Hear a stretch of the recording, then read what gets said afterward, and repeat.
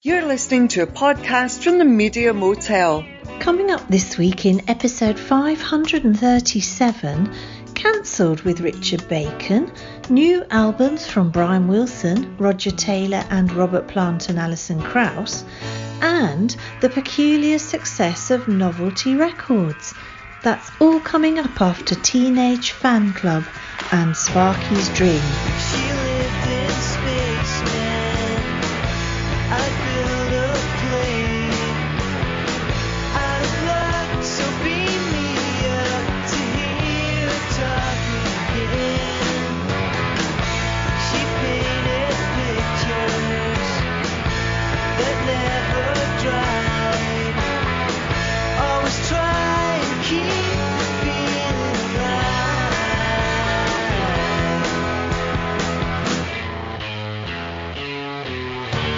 Need a crystal ball to see her in the morning. Magic eyes to read between the lines.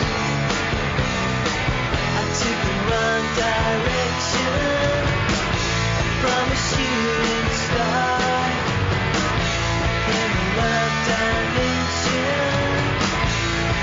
Fading fast from taking this too far.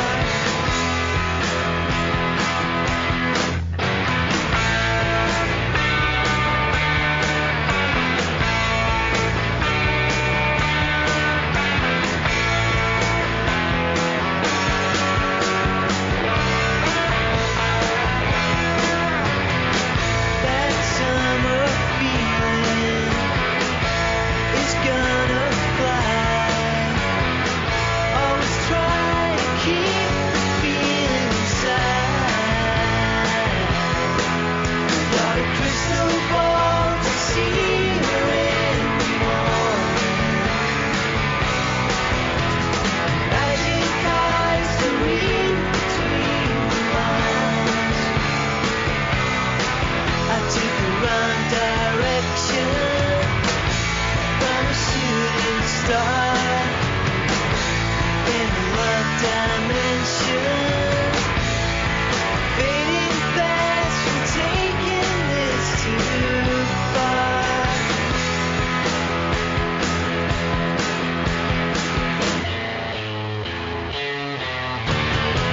Magic wand to see her in the morning. Crystal eyes to read between the lines. Got a magic wand to see her in the morning. Crystal eyes to read between the lines.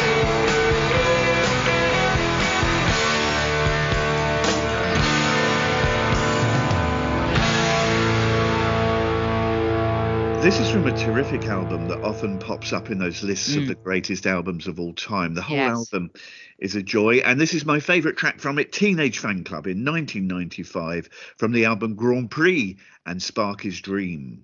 Yes, very much agree. You can never go wrong with a bit of Teenage Fan Club, in my view. I've yet to hear a Teenage Fan Club song or album that I don't really like. They're just so consistent, I think, in what they produce. Thank you for joining us for Parish Counsel episode 537. I'm Terence Stackham, and as bright and sparkly as a bauble on a Christmas tree, it's Juliet Harris. I mean, that's over-egging it a bit this morning, I must admit. But anyway, as ever, I'm grateful to you for your entirely unearned praise that you give to me. Hi, everyone. Ever since the English Civil War, anyone ostracised by their community was sent to Coventry, literally in the 1640s. In more recent times, simply by being ignored by those around one. Ghosting, I suppose, is the more modern terminology.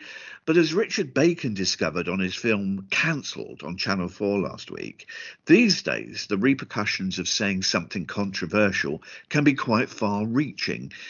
Inevitably, in this age of ever-growing social media, where your entire life can be turned upside down in minutes. Jules, after watching Richard Bacon and Cancelled, are you now terrified of writing or saying something that could lead to you being cancelled. Well, no, not really. And I have to say, the first thing that I very much enjoyed about this program was the fact that they rescheduled it, and the Channel 4 Twitter account had a lot of fun at informing people that it had in fact just been postponed and not cancelled itself. So that was quite enjoyable. Firstly, big up to the Channel 4 equivalent of iPlayer that let me watch this without adverts. I was particularly enthused by that. So that gave me some, that gave it some cultural capital as far as I was concerned. I found this programme quite frustrating. I didn't think it was entirely without merit. There were some moments that I thought were genuinely really interesting. I think there is a very interesting programme to be made around this debate. I don't think this was that programme, is my view. I thought it was very simplistic, too simplistic for the debate that we're having, particularly around trans rights. It gave quite a lot of the programme over to that, which I could understand. I don't think it really engaged with the issues on that particularly well. I don't think. I think that I agree that there are aspects of this that have got, of the flame wars that have got completely out of control. I completely agree with that. However, I didn't think this programme was doing anything to calm them.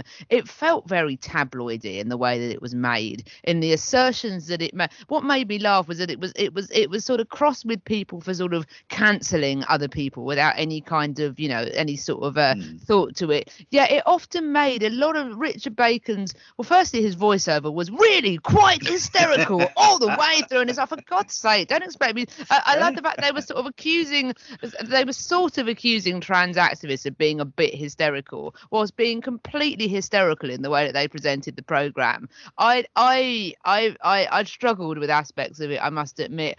What I thought was interesting, I thought the last bit where they were talking to the academic, Gopal is her name, there was some kickback over there was some kickback over some sort of comments she was making about Churchill and some research that her sort of unit had done into Churchill. It was interesting that was sort of that very little of the programme was, well, I think I looked at the timings on the bar. It was 47 minutes long if you cut adverts out.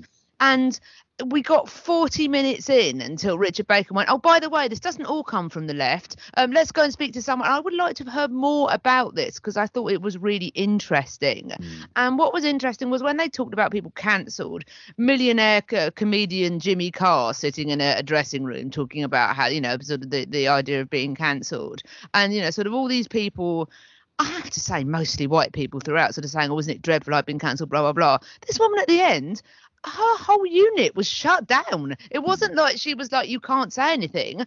The university wrote to them and went, oh, well, thanks for your work. We're shutting this unit down now. That is literally being cancelled. Yeah, I found her to be slightly calmer and more reflective. I mean, first up, when we're talking about, and I know you'll bring this up, when we talk about the, sort of the things they were reporting, the dreadful behaviour of some people threatening people with death and horrible things, that is completely unacceptable. And that's something we will very much go on with this. And also, I dislike the word TERF, and I've always disliked it, and I find it, I find that takes away. Having said that, I thought when they spoke to the transgendered activist, I didn't quite buy everything that she said. She didn't condemn the threats of violence in the way that I would have done. But having said that, she did make, I thought, a very interesting point, which was, it's the women's rights activists, the academics that were involved with Women's Place. They were sort of, one of them made reference to, well, of course, my research says.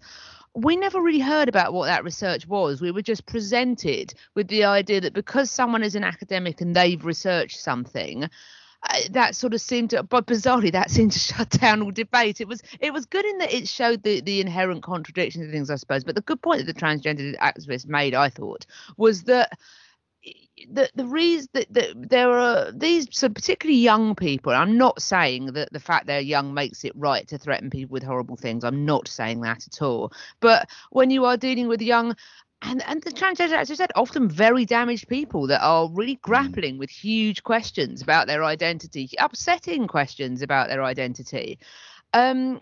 When someone is literally saying that you shouldn't exist as you want to, as key part of your identity is wrong, That is incredibly upsetting, and I don't think that much care has been taken around that by some of these academics. And I speak as a perspective of someone that is gay, that someone who is hugely relieved that they did not have to grow up as gay in the 1980s, because that would have been really difficult, I think, in aspects. And I do feel there is a bit of a parallel that is not well expressed by people like Owen Jones shrieking at other people that they're on the wrong side of history. I absolutely understand that if you are a women's rights activist, feminism is to your very core. I can understand why you are extremely defensive about some aspects of this. As someone that is gay and a feminist, I early on have had to sort of try and not square the circle, but to try and sort of work out how all of these things can exist together. And I don't see why they can't. I'm an intersectionalist. I think that all of these things impact on each other, and I think that we're all more alike than we are different. But equally, I never think that freedom of speech should be a carte blanche to act without any consideration of the impact that your words and actions have on others. However, I do understand that it gets to a certain point where, if you're constantly having to check yourself all the time. Having said that, I've checked myself before in writing tweets about things. It takes about 15 seconds to think, oh, well, I might just phrase that a little bit differently. It makes very little difference to my life that I've had to spend 15 seconds slightly rephrasing a tweet. I'm not hugely offended by it. I just think I'm willing to do that if it means treating people around me with respect. Now, threatening someone with violence or having a view is not treating them with respect. And I want to make this clear, because I know this is always the thing that is thrown back, and that is what's frustrating about it. Having said that, it's a difficult one, but I do think that people that sort of want to express their freedom of speech sometimes do fall into a bit of a trap that they themselves are quite intolerant. So it was an interesting programme. It raised pause for thought. I think a better programme, a calmer and better programme could be made about this. Having said that, there were some contributors that were interesting. I'm not left this with fear of being cancelled, Terence. I'm happy to carry on my life being thoughtful, expressing myself, but also having some thought in doing so. It was an unusually edited film in the sense that it tried to cover too many aspects. Yes, I think that was an issue. So-called cancel culture, and in doing so, it just zipped from one topic to the next. So, in the space of a few minutes, we let from Richard Bacon's own troubles when he left Blue Peter, to a young woman called Naomi who put Bacon on the spot about ancient tweets he posted, confronting him rather gently, and then. Yes, exactly. I didn't feel. I thought she was pretty calm in how she had dealt with that. He was defensive. She was calm. We zoomed off then to the Cambridge Union, where Andrew Graham Nixon quoted Hitler and found himself in the cancellation. And actually impersonated Hitler. I think that was probably the issue more than anything else. I've got a question for you, which is, I fear it's going to sound clunky, but I think it is a genuine question that many people would have. But you may not have the answer. But as so often with controversial subjects, the loudest voices belong to those with the fiercest views. Yes, very true. But does that mean they're the majority or represent the majority? But who knows?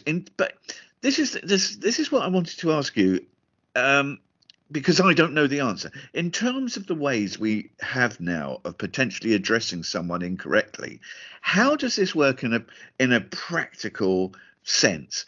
So if I meet someone or a group of people for the first time, do we question each person now? Because this was the implication of this film. Do we question each new person we meet regarding how they wish to be addressed? Because I might offend them if I refer to them as he, she. So should I ask? Are you they? Are you he? Are you she? Are you we? How is that what you're supposed to do now? It's a clunky question, but I mean it seriously. Yeah, no, fair enough. I mean, it's a reasonable question. By the way, I thought that they're fake advertising agency. That was the nadir of the program. I think it was. What was the point? Yeah, exactly. It was pathetic. Yes. It really demeaned the program. I did recover towards the end, but it really demeaned the program, I think. So I work in a local authority, and they found someone that was very anti-working in a local authority. The local authority I work for is really good on this kind of stuff. It's particularly a forward-thinking local authority. So I suppose it depends how you come across people, Terence. So to genuinely answer your question, increasingly, it's a serious question. Yeah, increasingly, a lot of the world is moving online. As we know, a lot of. And I think this will survive the pandemic. Whenever this pandemic feels like finishing, I think it will stay. This aspect of sort of team meetings, though I don't think we'll go back from that. Actually, the idea that 6 of us have to travel from different places to go into a meeting together when we can meet online. And when you sort of log into Zoom meetings online, it's increasingly sort of used that you will put your name in your name tag on the thing, and then you'll put your pronouns in brackets afterwards. So okay, I understand that, but sorry to interrupt. But what if I go to a real life meeting? Thing. Yeah. I was going to go on to say that. So well, the only point I will make moving on is that actually, even if you're not that bothered about pronouns, I have she, her in my pronouns on team meetings, just simply because it makes it easy. It normalizes other people doing that, really. So that's the thing you can do online. In terms of in person, I quite like the idea of, although it was meant to be a kind of a, sort of a gotcha from the, isn't it ridiculous what these kids are, and I thought they were put in a difficult position, those kids. But, the people that the actors that they were sort of doing as their diversity agency, one of them said, and it was meant to be a kind of, isn't it ridiculous? Let's just refer to people by their name.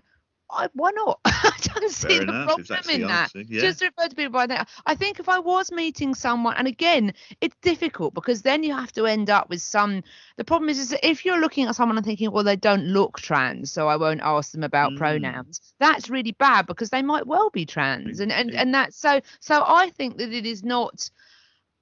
I think that referring to people by their name is probably the way forward. And online meetings, if you could put your pronouns, that is helpful. But actually, if I was speaking to someone, I would use their name more than anything else. But if I knew that I was going to have I think if you just refer to someone by their name all the time when you're talking to someone about someone, there is no reason why you can't just use their name rather than pronouns particularly. But I think that if you are going to use someone's pronouns, if you do think, I'm not going to be able to get out of the habit of using pronouns, I think it is perfectly acceptable and you can do that in a fairly calm way to say to someone, look, can I just check in with you? What pronouns would you prefer for me to refer to you as? I think that's a conversation that takes 10 seconds. And I think that it's an easy conversation to have. If you don't want to have that conversation, just refer to someone as their name. How difficult is it? And I just, I didn't think it was very good, really. I think there are better programs to be made about this very interesting debate than this was. If you would like to watch the show yourself, Richard Bacon Cancelled is available on, without adverts, as Juliet said, on Channel 4's catch-up service, All 4, and it's there only until the end of December 2021. So you get your skates on if you want to watch it. Coming right up, new albums from Brian Wilson, Roger Taylor from Queen, and Alison Krauss with Robert Plant. That's next after A Tribe Called Quest. Let me flaunt the style. I think that the time's near that we drop studs. There won't be no duds here. Rappers play the dumb. Kinda on the space tip, but when they hear the jam, they be on the dills, Nick. Now I'm not frontin' rock. I know the territory.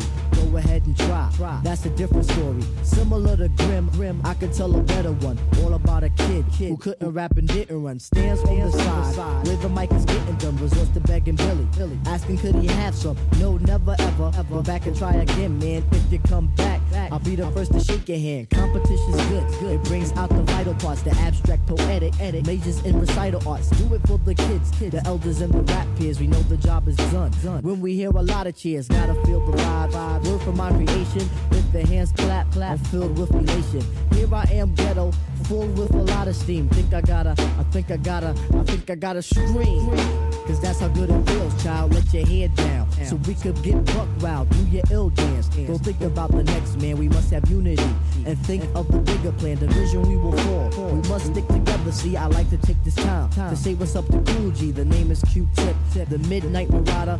Give enough respects to Africa Bambaataa. As a man in the world, I must do my job. Take care of Mama Do. I won't resort to rob job, you get your dough. Mace is my witness, obsessed with the rap, but it's the mental fitness, like shooting CeeLo. And always hitting head cracks, the industry is luck. Winning with the fake raps, beats to the crews who pump the real hip hop, not selling out. From hard rock to disc jock. I don't know what to say, but here I go freaking. If the papes come, then you know I'll seek it. I'm just a short brother, dark skin face, weigh a $150, 36 waist. Hair is crazy curly, foot like Mr. Furley. To this day, I still believe that no MC can serve me. Brothers try to front, but everybody know. I get more props than the Arsenio Hall, so party animal I was. But now I chill at home. All I do is write rhymes, eat, drink, shit, and bone. Find my thrill in Amityville. I'm always in the island, fudging lucky know the time. They know who keeps me smiling. Go out on my own, something that I gotta do. Do what the hell I want and have no one to listen to. I'm prompt with my business and I do things on the double. Yo, I'm out like Buster Douglas. I say peace to MC Trouble. Rest in peace. Word up, rest in peace. And you know what else? We got the vibe. All the people in Long Island, we got the vibe. Brooklyn and Queens, we got the vibe. Uptown and Nauru, we got the vibe. People upstate, we got the vibe. If you're in DC, you got the vibe. Maryland, Virginia, Carolina vibe. Out west, we got the vibe. In the Bahamas, we got the vibe. Over in Europe, you know what? We got the vibes, and we gotta keep it live. It goes on. Of rap, I'm a fan. I've seen a whole lot of slumps. Good with the girls. I get a whole lot of bumps. From fat to skinny, Frida to Winnie, Emma to Cindy, Constance to Wendy. Cause I be real friendly, never on the snotty side. I don't brag to brothers about the little tapes I got. My vocal styles can vary. The sight is never scary, it's only legendary. My father well prepared me. My job ain't temporary. I'm here for the long shot. Better yet the long term. I don't have a perm. In a way I do. Call them the permanaps. I'm crazy, slap happy, and I'm scrappy, and I'm nappy. When I get the mic in my hand with the crowd in the stand, it's as good as grand like that. Now I want to say peace and dedicate this joint to MC Trouble and to Trouble T. Roy and to Scott LaRock and to Cowboy. You know what I'm saying? This is for the slain rappers and the fallen rappers. You know what I'm saying? This is a special dedication, and also to my pops and also to Vinny, his moms. You know what I'm saying? We just gotta keep it happy and keep the vibes going, because this is vibes and stuff. And we out.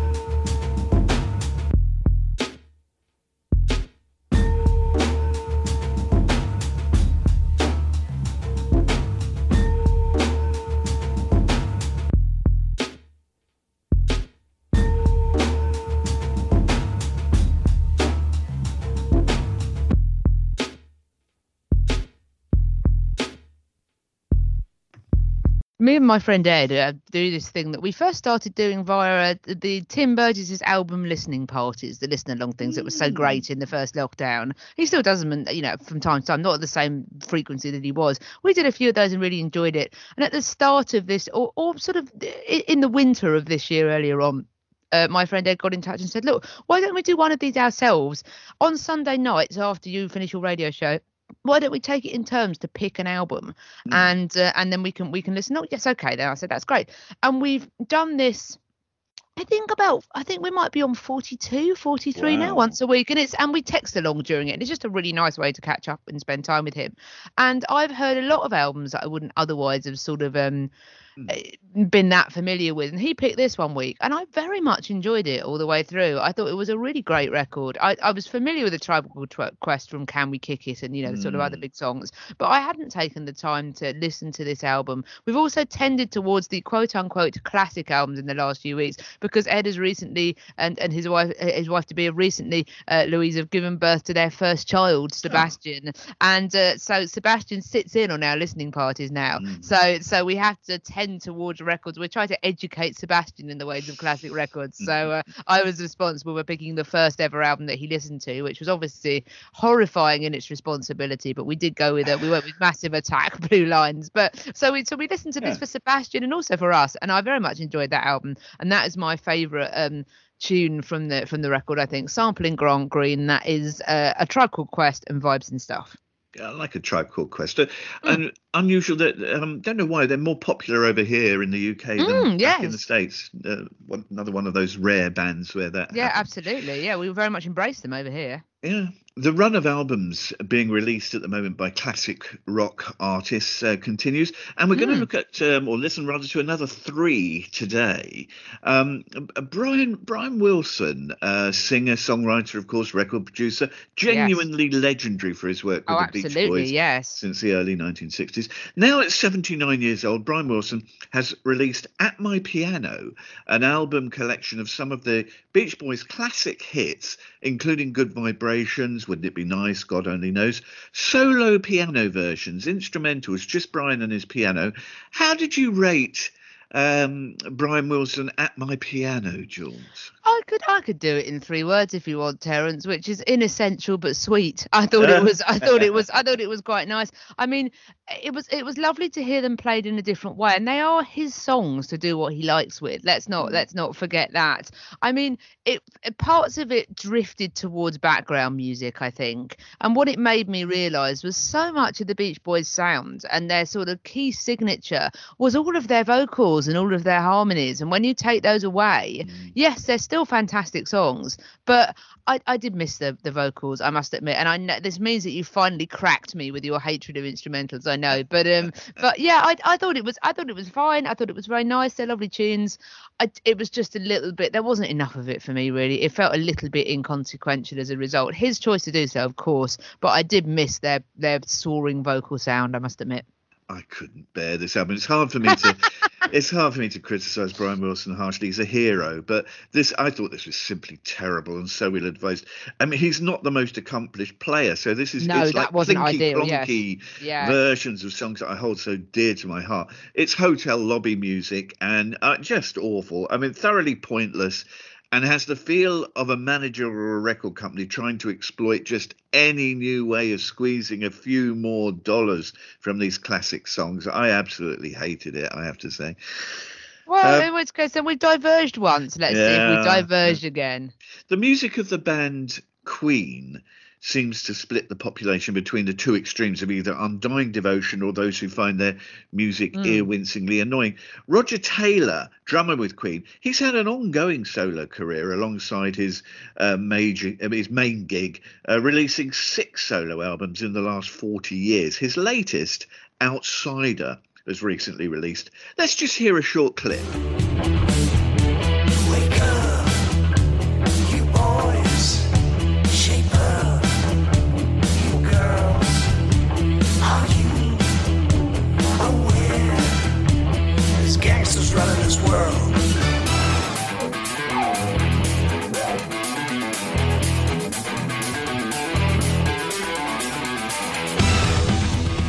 Jules, will you be clutching Roger Taylor's Outsider close to your heart?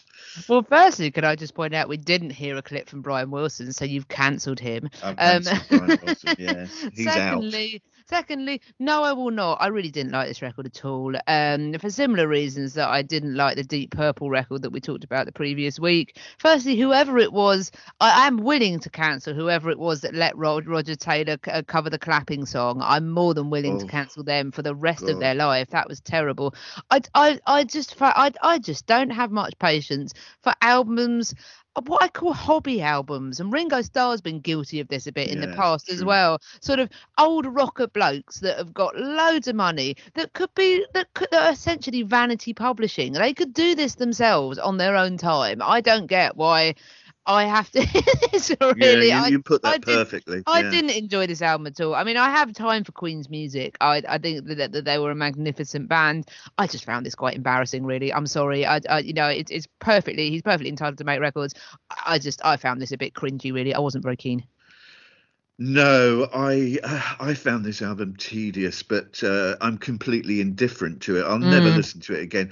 Some tracks more irritating than others, and as you mentioned, the totally awful version of the clapping song was a particular low point. What did that bring to one of the greatest bubblegum pop songs of all time? Nothing. It was awful. It's a bland production overall, and Roger Taylor seems to take himself very seriously. Yes, that's what I disliked about it. There's a pompous air about this album, isn't there? His high-pitched voice as well is just about the same on every track. It's very strained at some points and gets annoying when you hear it on track after track after track. Not an album I'll ever return to. No, same. Roger Taylor and Outsider. Back in 2007, the country star Alison Krauss got together with Robert Plant and created the multiple Grammy-winning album Raising Sand. It was a huge hit all around the world. Now in 2021, they have a new collaboration, an album called Raise the Roof. And here's a brief clip of that. Must decide to follow into the eye of the storm. No sign of home. Make it right. I'll fall to the other side. Where fields are burning, you always hit the ground. How is the Alison Krauss-Robert Plant partnership holding up, Juliet? Well, there was so much riding on this, wasn't there? Because that record in Raising Sand in 2007 is such a magnificent album. It was one of those rare albums that was extremely popular and critically acclaimed, whilst also being really good, it has to be said. And such an enjoyably incongruous pairing as well. You know, sort of, you know, one of the queens of old country meets one of the hoariest rockers you'll ever find. But yeah, it seemed to really get on and have huge amounts of respect for each other. And you could hear that, I think, in their collaboration. They were having fun, but they had a lot of time for each other as well. Part of you thought, this is such a high-risk strategy to revisit that 13 years later, apropos of seemingly nothing, to make another record together. And it's brilliant. And that's what's so impressive about it. It could have been just, you know, why are you doing this now? It could have been just some tedious event to kind of to attempt to recapture the magic that they had together previously. And it's a lovely record. I really like it. I've only heard this once all the way through, but I will definitely be hearing it again. They just seem to be such a winning combination. It's so lovely that they work so well together. I thought this was an unexpected surprise and an unexpected treat, actually. I didn't think this would be anywhere near as good as it was, and it's fantastic. I really enjoyed this album. I've played it a few times. Getting T-Bone Burnett in as producer and multi-instrumentalist is a great move. This is a sort of sound he excels in, and it's so pleasing, I thought, to hear the vocals forward in the mix, like the new Sting album we played the other week. Yes. I really like to hear vocals strong in the mix, and unlike Roger Taylor, Robert Plant's voice is still very strong and tuneful. Yes, and he's like Tom Jones. They're the people from that era that have kept their voices, I think. And it, as you mentioned, blends perfectly with Alison Krauss. Interesting, a really strong selection of songs, which are mostly covers, but not obvious ones. I'd not heard, I think, the majority of them before at all. I think most of them will be new to listeners of this album. Yeah. So, yeah, a really good album. Alison Krauss, Robert Plant, and Raise the Roof. Coming up next, novelty records. Who buys them and why? That's right after Pure Essence.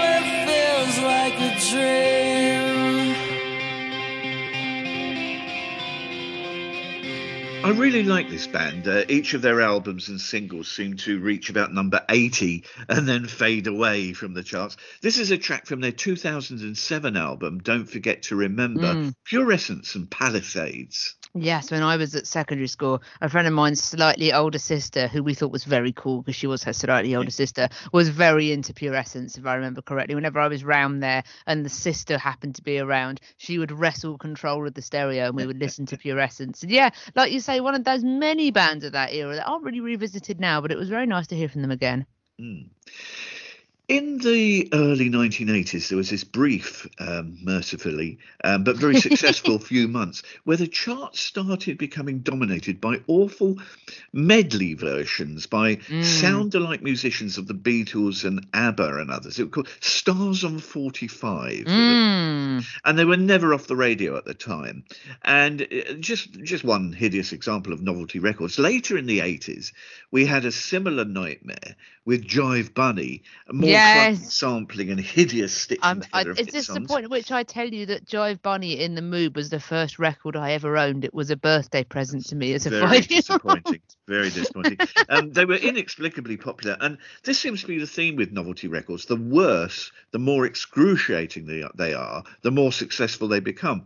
Often they're cash-in records, taking advantage of another artist's success.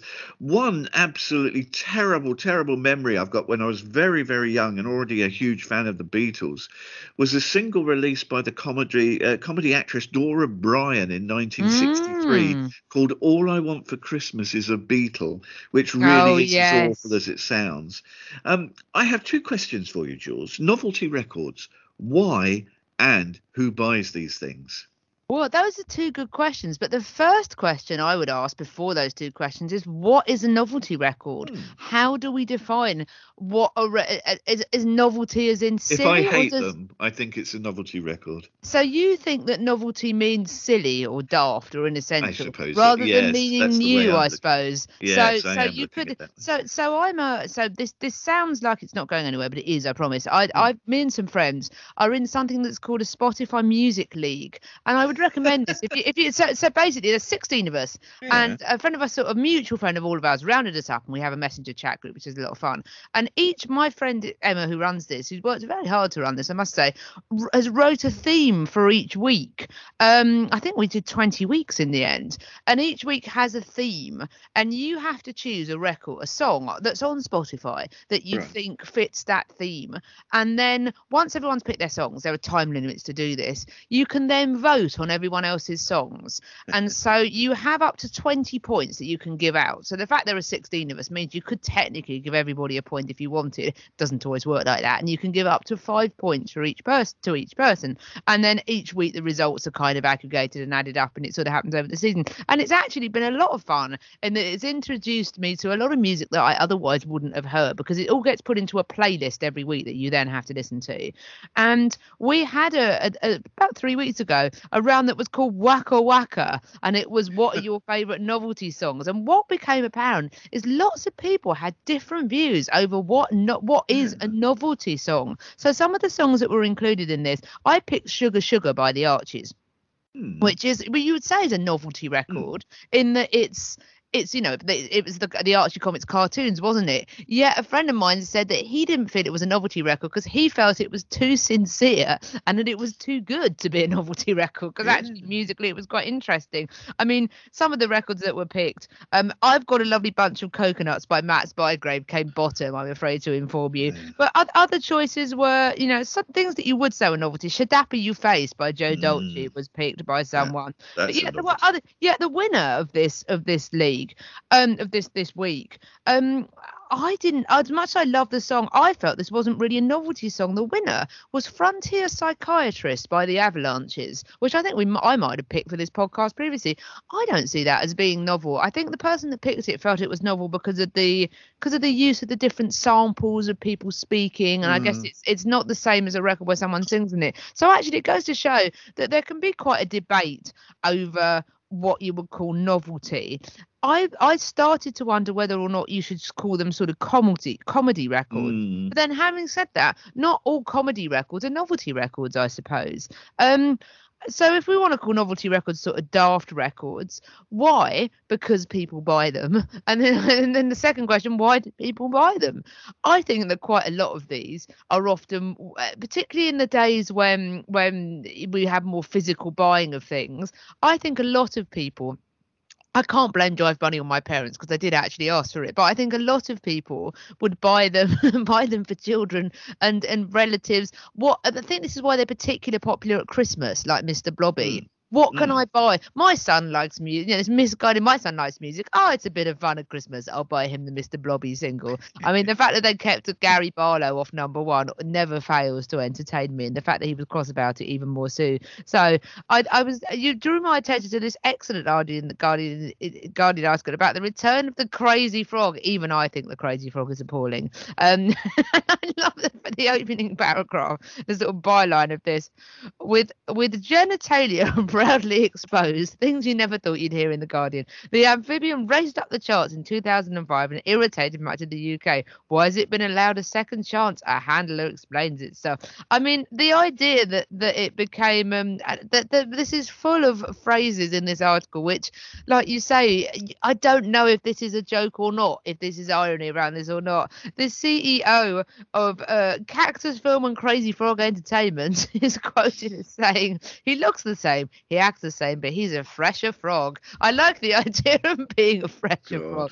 I mean, novelty records, perhaps sometimes, well, given that we've just complained about how seriously he takes himself and how pompous Roger Taylor is, perhaps sometimes it is nice, particularly in sort of times, I don't know if they were more sincere times, but when you had the big rock acts of the day in the 60s and the 70s and 80s, sometimes having something that doesn't take itself too seriously can be quite a refreshing sort of antidote to that. Whether that is Jive Bunny is appropriate for that, I don't know. But there is something about novelty records that, when you first hear them, can actually be, like you say, quite novel and quite entertaining and quite funny. But with many of these novelty records, that joke wears thin very, very quickly. I wonder if we're experiencing a resurgence in novelty records with non-physical downloading and purchasing of songs. Because if you don't like a song or it starts to annoy you, you can just delete it, can't you? So maybe we'll get a resurgence of novelty songs, because it's not forever, in a way that, you know, the 7-inch single of Jive Bunny will always be cluttering up my house because I won't get rid of it. It's too important. But it's, yeah, maybe the novelty records were maybe as our culture becomes more disposable, maybe novelty records fit in well with that. Is that in that once you start to become annoyed by Joe Dolce, you can just delete him. That, by the way, that awful "All I Want for Christmas Is a Beatle" record reached number 20 in the UK chart, proving that in 1963 any song containing the word Beatle was going to be a hit. And I bet that loads of that were people buying it for younger relatives, well-intentioned elderly relatives buying it for younger relatives. Who knows? We have the data on that, but that would be my feeling. My son likes the Beatles. Maybe he'll like this. Well, that's true. Maybe she wasn't alone in 63. We had My Beatle Haircut by the Twilighters. I'll Let You Hold My Hand by the Bootles. Isn't that technically an answer record? I suppose so. The Vernon's Girls, We Love the Beatles. It was a whole industry. And of course, Paul McCartney himself could be accused of diving into the novelty market with the Frog chorus, and We All Stand Together. But no, the worst ones in more recent years, you're right, Joe Dolce, Shut Up Your Face. I had to turn the Top of the Pops off when that came on back in its time. Jilted John with his awful Gordon is a moron thing. I quite like the original Jilted John. I think it's quite funny. I found it embarrassing. And actually one of the worst ones, I classify this as a novelty record. I don't know if it fits the culture. The asinine Don't Worry, Be Happy by Bobby McFerrin in 1998, in which he lists things that might go wrong in your life, but offers no practical solution. So he just advises us to not worry and be happy, which I would think is like, yeah, sure, the mortgage company is about to foreclose on your house. What do I do? Don't worry, be happy. But yes, can you recommend, a really good independent financial advisor? No, but, don't worry, be happy. Well, I tell you what, the best ending to this would be if Bobby McFerrin has now retrained as a therapist. I really hope that that's the end of this. But yes, I agree with you. I mean, admittedly, perhaps if ever a song needed a disclaimer that it was a song and not regulated by the financial authority, it was probably that, wasn't it, really? But yeah, it's interesting to what extent is a novelty record a novelty record, and it's made. No, I wouldn't define that as a novelty record. I'd just say it was a bit silly. I think novelty records. I think the thing that is irritating about novelty records, actually, apart from the records themselves, is the slight level of the high level of cynicism often, particularly with the kids' TV programs records we've had over the last 20 or 30 years. There is this cynicism and this kind of exploitation of the children market, the tweenies, Bob the Builder. Although, as I told my colleagues when presenting our work quiz yesterday, Bob the Builder's second album, rather brilliantly, is called Never Mind the Breeze Blocks, and I'm a big fan of that. Whoever it was that thought of that deserves a pay rise. It's great, isn't it? So but things like that and those sort of records there is a slight cynicism to that, I think, and I do have a bit of an issue with that, I must admit. Whereas Bobby McFerrin's Don't Worry, Be Happy, I mean, obviously I wouldn't live your life by its teachings, Terence, but I'm not entirely convinced that it is a novelty record. I just think it's a bit annoying, really. There are lots of records that are annoying without being novelty. We see now, that's great. I'm a big fan of that. That's great. Unfortunately, that couldn't be used in our novelty records round because we'd also had a nonsense round a few weeks beforehand, and someone had won the nonsense round or something. So or did well in the nonsense round. But yes. Thanks very much for listening this week. Good to have you along. I echo the sentiments of my non-cancelled colleague. Thank you very much. And don't make it a novelty. Make it a diary date with Juliet on Sunday. Absolutely. It's this week today. It's the Christmas special of Smooth Sailing. So we'll be playing Christmassy or just festive tunes generally. There are a few tunes that have been hits at Christmas without necessarily being Christmas tunes. So we'll have a couple of those, 7 to 9 p.m. live on Sunday evenings. If you ever want to catch up, the live page is mixlr.com/Juliet-Harris, or just search my name on the site. And if you miss shows and want to catch up, press the show reel button on my page, and I upload the show every week. So yeah, that's an easy way for you to play along. To play us out, a track with the longest title in music history. Yes, indeed. I just pick these things to irritate you, Terence. But you achieve your aim. I was going to say, this is a specialist topic of mine. And again, it's an instrumental as well. So there are many things about this that you probably shouldn't like. But I think this is an instrumental with a difference, that it goes to some very interesting places. And I say it goes to some places.